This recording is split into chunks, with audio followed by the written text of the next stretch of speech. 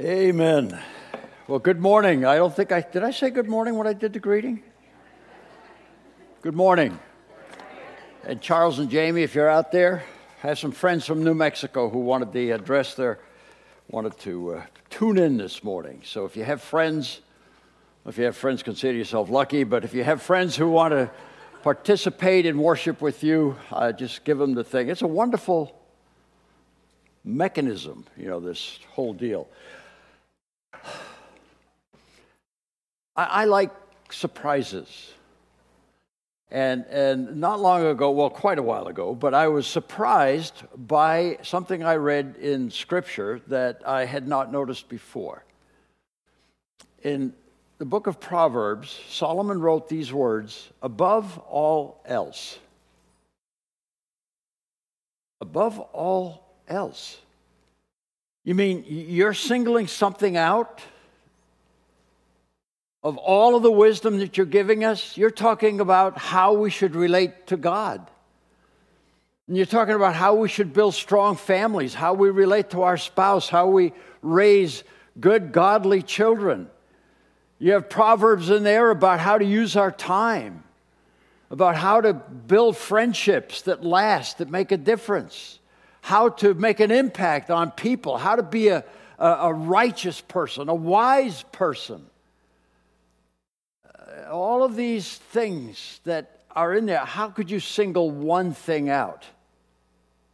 And say, above all else, whatever else you do. Now, if you were writing the book of Proverbs, what might you single out? I mean, what would you think would come next? Above all else, guard your heart. Really? I would have thought, well, above all else, pray. Well, that's a good one. He talks about prayer in here. Above all else, read your Bible. Yeah, that's really a good one. That's in here. Above all else, love God. Well, yeah, that's in there. But he didn't say those things. Why guard your heart? What in the world does that mean? And why is that the thing that Solomon in all of his wisdom singled out and says, whatever else you do, guard your heart. Why? Because he said, out of it flow the issues of life. Your heart is the wellspring of your life. Guard your heart because everything you do, everything you think, everything you feel comes out of your heart. Which leads us to the question, what is the heart? In the Bible, what does this word heart mean? What is it talking about? Well, Bruce Waltke, who's a brilliant Old Testament scholar, said the heart is the most important anthropological term in the Old Testament. I'll read that again. The heart, the lave, is the most important anthropological term in the Old Testament. What he means by anthropological term is whenever the Bible talks about humans, the heart, talking about the heart is the most important concept in the Old Testament. It occurs 46 times in Proverbs and 858 times in the Old Testament. This word heart. And you add the New Testament, it's used over 1,000 times, this word heart, and it refers only to humans. The life force, nephesh, the soulishness, that thing in us that gives us life, that when it departs, we are a corpse. That is also used of animals. But this word heart is never used of animals because it's a very specific thing. The word heart, and I could go on forever with Bible passages that demonstrate these things, but the heart refers first of all to the intellect, refers to the mind, the way we think, to the decisions we make. Thy word have I hid in my brain? Well, yeah. but the Bible says heart. So the thinking process is referred to in the Bible as the heart, both Old and New Testament. The feeling process, love the Lord your God with all your heart. We feel with our heart. And there are many, many passages that refer to our emotions come out of our heart. And our will, the decisions that we make and the things we commit to and the values that we have are all shaped and formed in the heart. Now, in Western thought, we think of the intellect, emotion, and will. We think of three separate things. But the Hebrew mind didn't separate them. To the Hebrew mind, they understood, I think far more accurately, how everything affects everything. Some of you have read about systems thinking. Everything affects everything. Nothing happens in isolation. And certainly the way I feel about something is driven by how I think about it, how I define it, how my mind processes it, shapes how I feel about it. And how I feel about things, sometimes helpfully, sometimes distortedly, shapes how I think about them. I have a little sign on the monitor of my computer. It says, "Know what you see, don't see what you know." Know what you see, don't see what you know.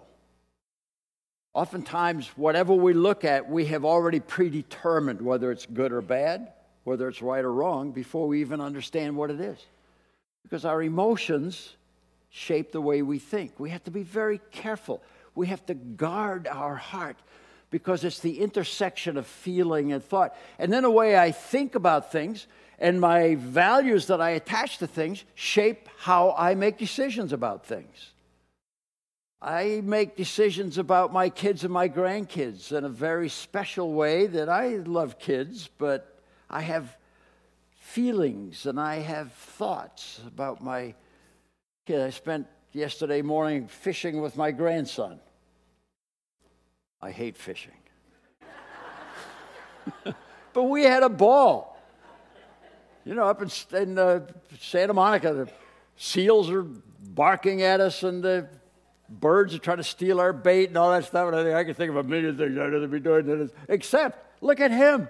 This 9-year-old kid, he's having a ball. See, and the way I think about it, there ain't another kid in the world I'm going to go fishing with. Him I will. You get the point? This is how I think about it, how I feel about it, shapes the decisions that I make. So this thing of the heart, Baker, Encyclopedia of the Bible says, the word heart signifies the total inner self, a person's hidden core of being. It is the genuine self, distinguished from appearance, public position, and physical presence. My heart is who I am when I'm driving alone in my car, and there's nobody to impress, and there's nobody who's thinking of I'm not in anybody else's radar, it's just me. Who am I then? The heart signifies that. Jesus said, make the tree good and its fruit will be good. Or make a tree bad and its fruit will be bad. For a tree is recognized by its fruit. You, speaking to the Pharisees, you brood of vipers, how can you who are evil say anything good? For the mouth speaks from that which fills the heart.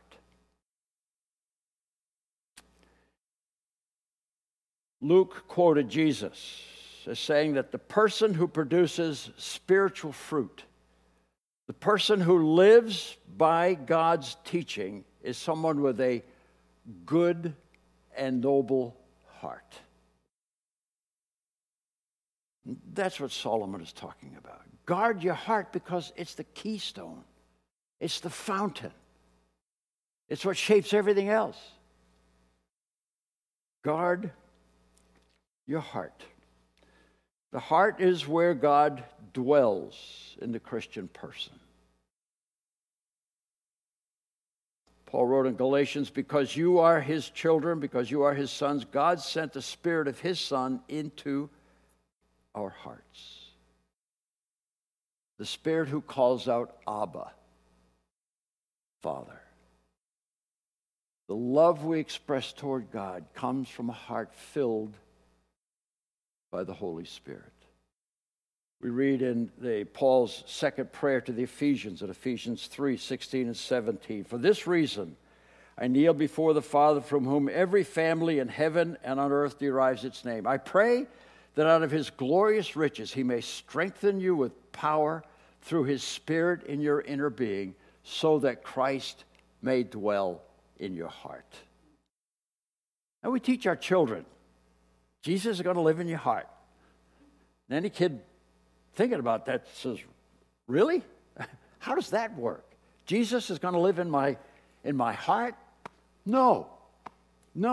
He's going to dwell in that place, that intersection of thinking, feeling, willing, where all your decisions are made, where all your loves exist, where your attitudes are, where he can guide, where he can shape. I've often wondered if prayer is a strange thing, isn't it? Kind of weird. And I pray for God to show me his will. Show me your will. Well, God has never spoken to me. He's never written on the wall. But I have had times of deep sense of conviction, of knowing that this is what God wants. It says in Psalms, he will give you the desires of your heart. And I think there are two ways to think about that. One that I'm not quite as comfortable with is he will give you whatever your heart desires. Well, I could get in real trouble that way. But I wonder if it could also mean he will give you what your heart should desire. When you pray, Lord, guide me, Lord, show me, God is capable of shaping our heart to say, this is what I want you to want. I was talking with Bill Bramer this week, and growing up, I had one passion in my life. I wanted to be a frogman. You know, and so I couldn't wait to get out of school. In Maine, you can quit school when you're 16. I was going to get out of school, go in the Marine Corps, and I was going to be a frogman.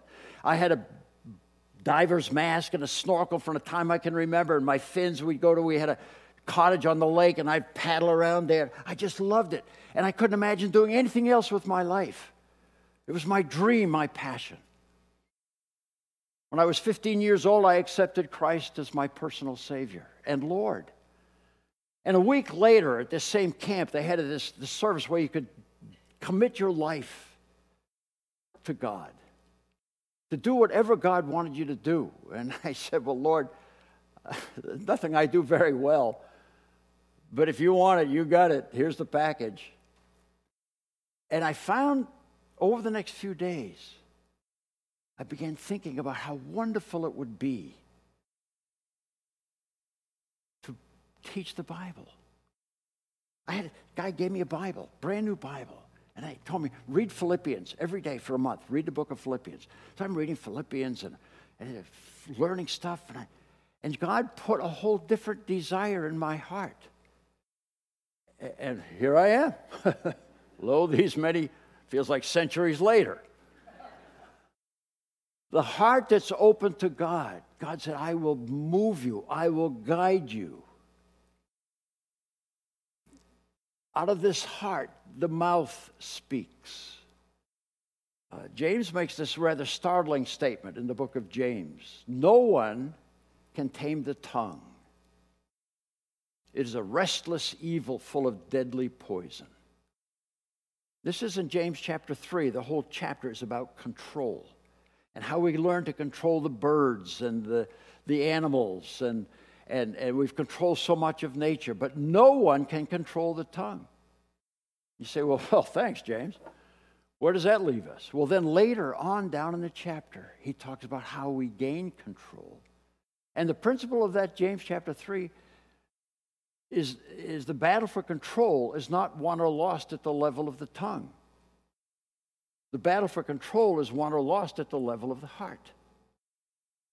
If you're trying to control your tongue, James said, that's a losing proposition. You'll never do it. Don't make new commitments about, I'm never going to tell lies again. I'm never going to gossip again. I'm never going to do this with No. Feed your heart. Above all else, guard your heart, because out of the abundance of the heart, the mouth speaks. The battle for control is saying, what am I doing with my heart?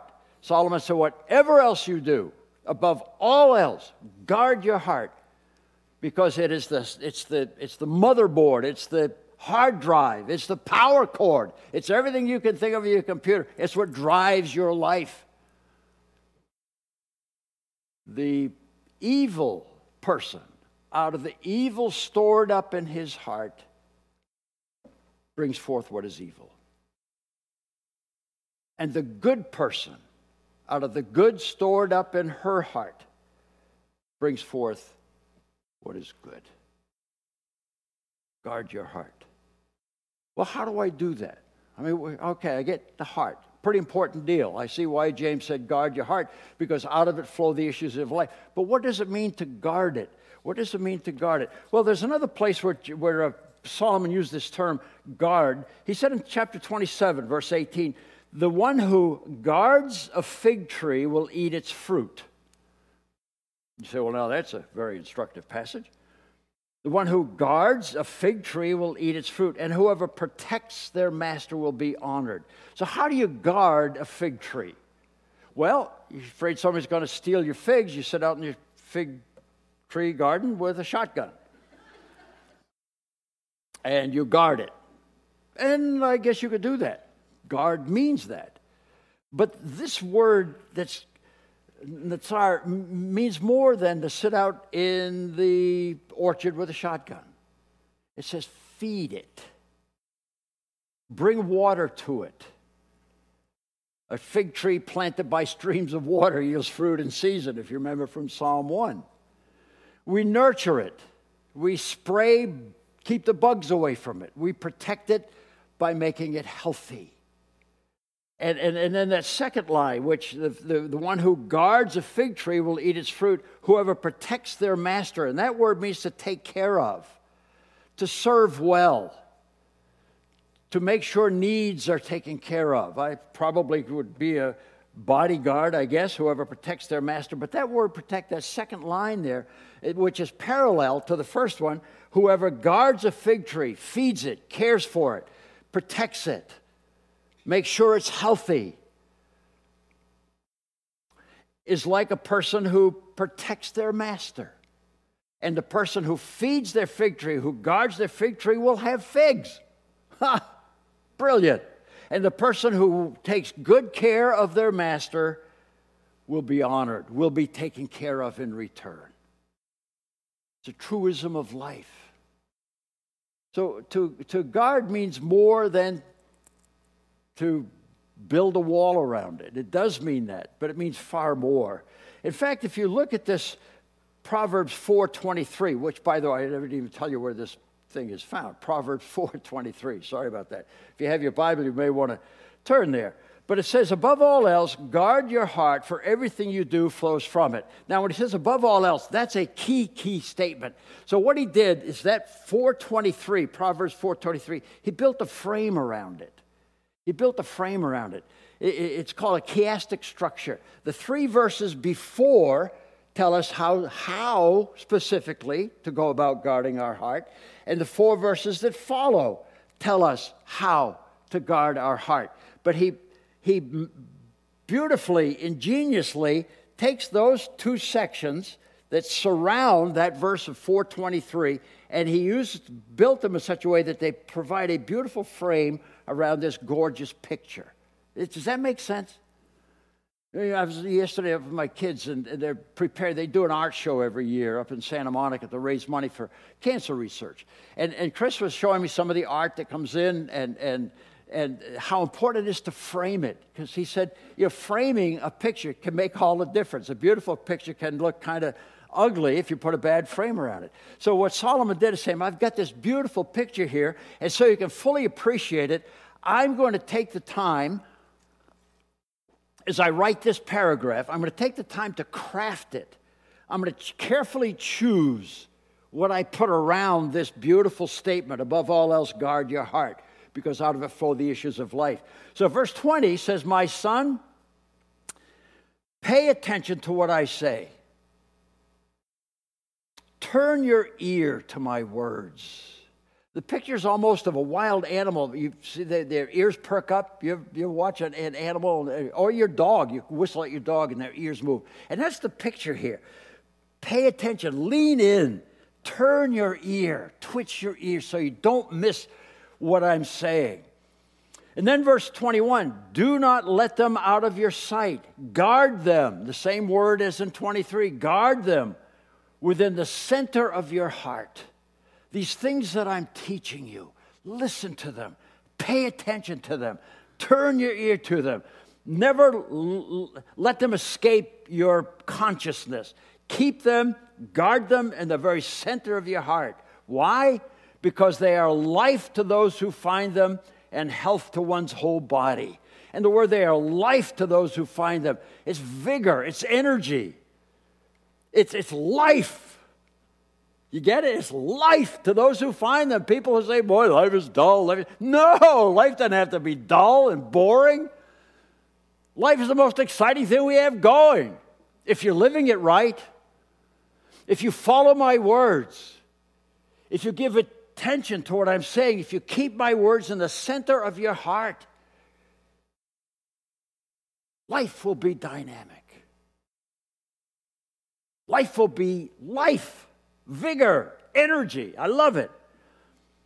And it's health to one's whole body. And that idea of health is restorative. When you are down, when you do get depressed, when you do get morose, and we do, or at least I do, I don't know about you. Maybe you're holier than me. Probably most people are. But the whole idea is when life isn't working for you, when life isn't dynamic and exciting. Kathy told me about a lady this week. She discovered she has cancer. Oh, wow, isn't that exciting? No, it's not exciting. And Kathy said to her, the same Jesus you trusted when you were happier is the same Jesus. Isn't that what you said? Yeah, she just told me that this morning. Fantastic. So here's a woman who says, life isn't vigorous for me right now.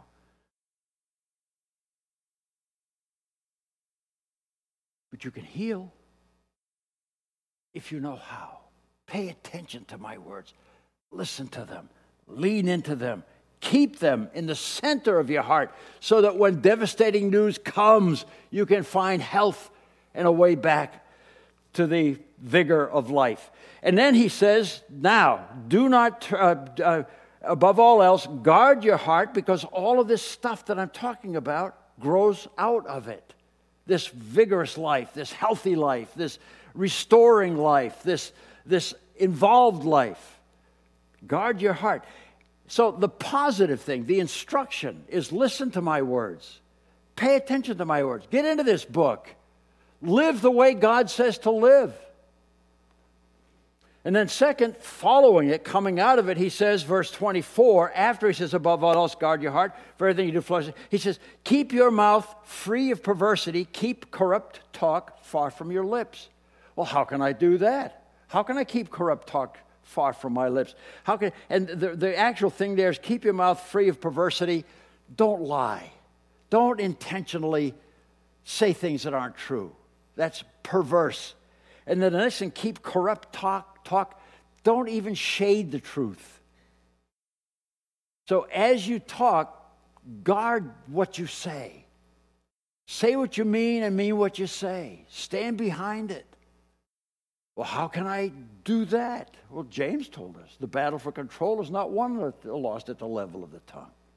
Guard your heart, because out of it the mouth speaks. How do I guard my mouth and keep it free from distortion and all? And then the next, so the verse, and here's the frame. I hope this is an experiment. You look like most of you, very intelligent people. Bad joke. My son, verse 20, pay attention to what I say, turn your ear to my words. Verse 24, keep your mouth from perversity, keep corrupt talk far from your lips. So the first thing he talks about, verse 20, verse 24, is your mouth. Do not let them out of your sight, verse 21. Guard them, keep them within your heart. And then, so he says, keep them, don't let them out of your sight, verse 21. Verse 25, let your eyes look straight ahead, fix your gaze directly before you. Does that mean, you see how the parallelism there? And that whole message, verse 25, of keeping, let your eyes look straight ahead, fix your gaze directly before you. Say, I know what my life is about. I'm moving someplace. I'm not treading water. I'm looking forward. I'm looking down the road. I have purpose. I have meaning. I'm excited about stuff. God is using me. I'm making a difference. I get up in the morning and put my pants on because I got to go to work. You say, oh, I'm retired. Yeah, but you're still living. What's your intention, for heaven's sake? You know, a friend of mine says he's got to put, we're talking about another guy, saying, you know, they put on his tombstone, died age 40, buried age 70.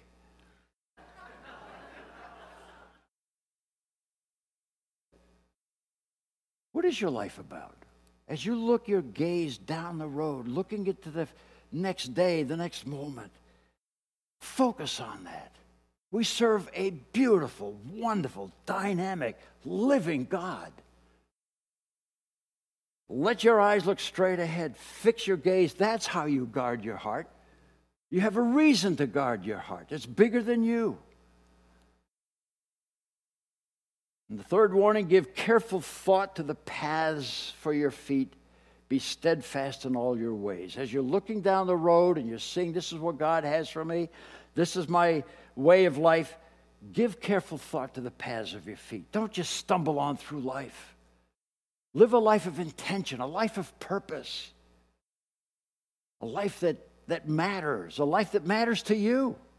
Where you look in the mirror at the end of the day and say, you know what? I'm pretty proud of you. You're a pretty good dude. I'm glad you're me. Isn't that a lot better than saying, my life is really pretty lousy? You know, I make no difference to anybody. Don't even make any difference to me. I'm so significant. You know how significant I am? Put my finger in a glass of water, pull it out.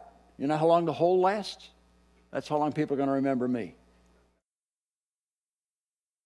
No.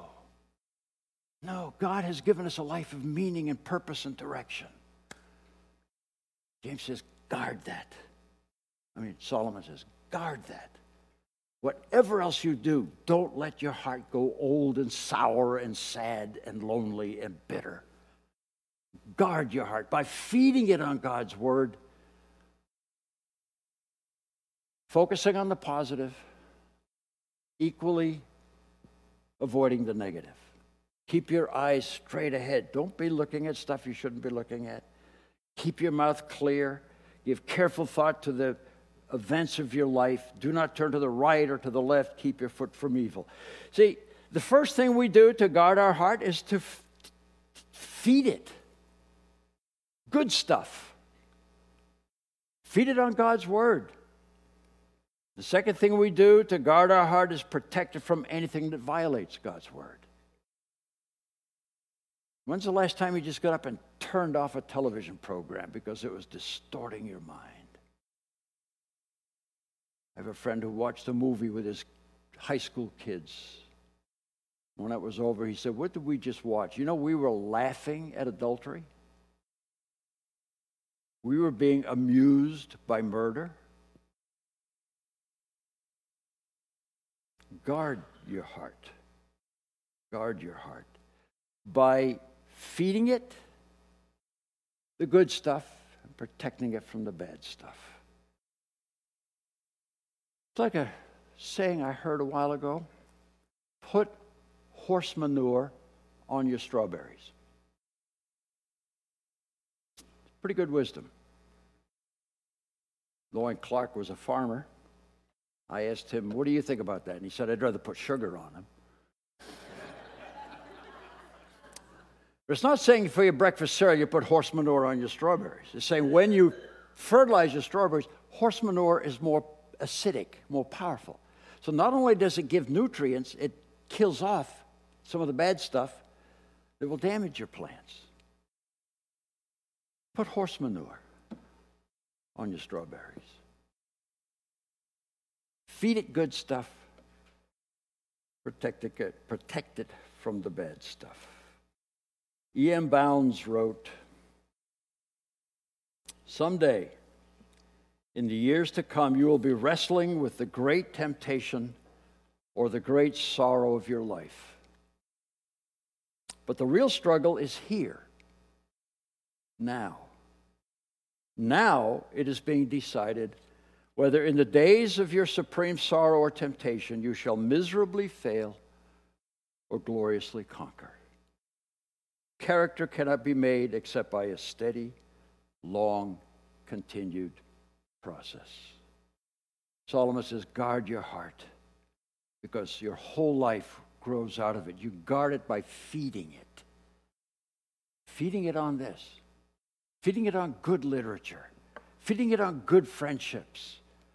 People who build you up. People who support you. People who help you, teach you. And you guard it by keeping a fanatical guard over what goes in there. Bitterness and harboring anger and dislike and lust and greed and just being sucked into the world. It's like what we talked about from Psalm 1. How blessed, how happy, how fulfilled is the person who does not walk in the counsel of the ungodly or stand in the path of sinners or sit in the seat of scoffers. But her delight is in the law of the Lord, and in his law she meditates day and night. Guard your heart.